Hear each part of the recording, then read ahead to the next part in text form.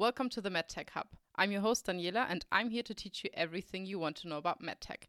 Remember that I'm not a doctor, so I cannot give medical advice. Please always consult with your physician. Have you ever been to the hospital and put into a tube of a big machine? You had to lie down in this narrow space to get a scan. Maybe you were even a bit claustrophobic. If you want to find out what that machine was, or maybe you do know the name but you don't know how it works, you've come to the right place. I'm here to explain what that big machine was and what it is used for.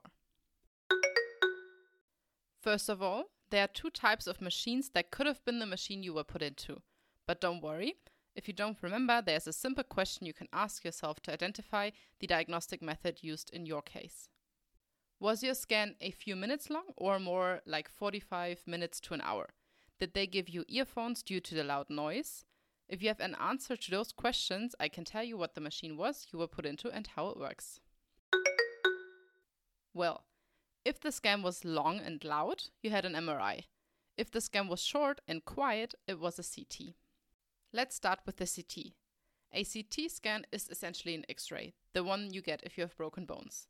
CT stands for computed tomography because it takes pictures in slices throughout the body, and the computer needs to do the calculations to reconstruct or glue together the slices to create a 3D image. Sometimes it is better to get a 3D detailed vision of the bones in your body, and sometimes it is not indicated, for example in the case of a simple bone fracture in your arm or leg. If the fracture is more complicated, or in the case of a severe accident, doctors use a CT scan instead of the two-dimensional image an ordinary X-ray would provide. CT scans can also be used in other cases, but that is another episode in itself. A CT or the X-ray imaging technique are both based on the absorption of electromagnetic radiation. Within the range of electromagnetic radiation are also the X-rays, or originally named Röntgen rays, after Wilhelm Conrad Röntgen, who discovered the principle in 1895. If you're interested in the history of X-rays, I'll do another episode about that. So for an X-ray to work, you have two sides. The X-ray tube that produces the radiation and a detector on the other side. The electromagnetic radiation moves through your body and gets absorbed by dense tissue, for example, your bones. Any soft tissue, on the other hand, for example fat, is easy to penetrate for the X-rays. When the radiation arrives at the detector, areas who absorbed a lot of the X-rays appear lighter because there isn't enough left to darken the detector. Areas with soft tissue, on the other hand, let through a lot of radiation that darkens the detector. A CT scan, as well as X-ray images, produce radiation that may cause some damage.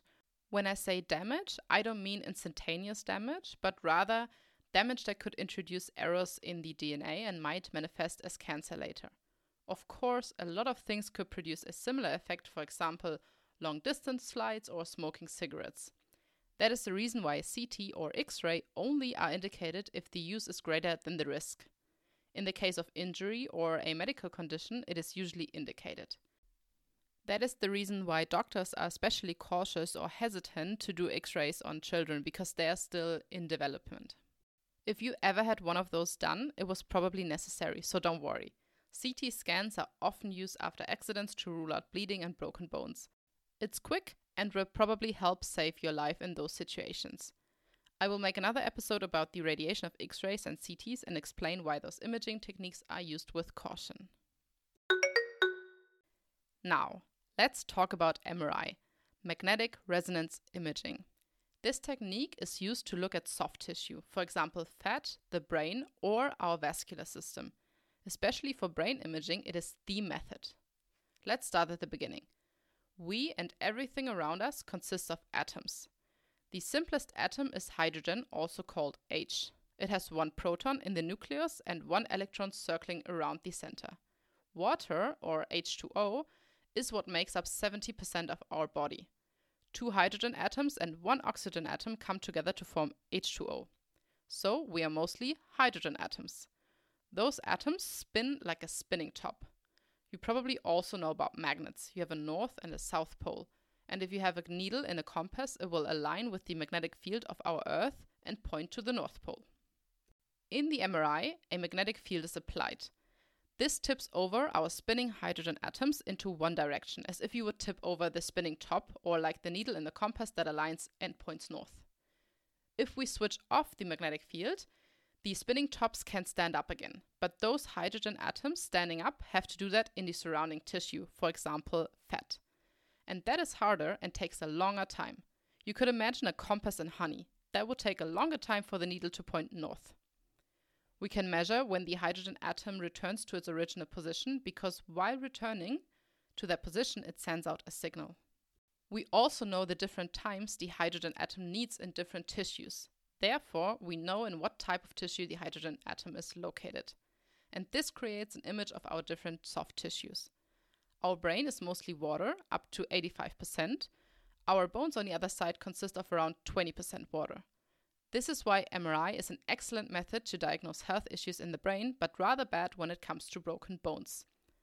MRI does not up to this point report any side effects and is therefore usually even safe for pregnant women. Of course, this was a very simplistic explanation as to what happens in an MRI.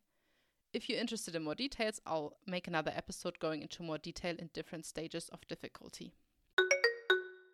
An MRI is not used that often because it is quite expensive and it takes a long time to create an image, and that's why only a few patients can get images of one MRI machine during the day. I hope you can now identify which imaging technique was used to identify your health issue. Thank you so much for listening. I hope you gained some new insights on MRIs and CTs today. Next week, I'll talk about a device a lot of you probably already use every day. I'm talking about the Apple Watch or similar other watches and their ECG measurement. I'll explain what an ECG is, how to use the one from the Apple Watch, and if it is reliable. Please also follow me on Instagram at @the_MedTechHub. I'm your host Daniela, and I'll talk to you in the next episode.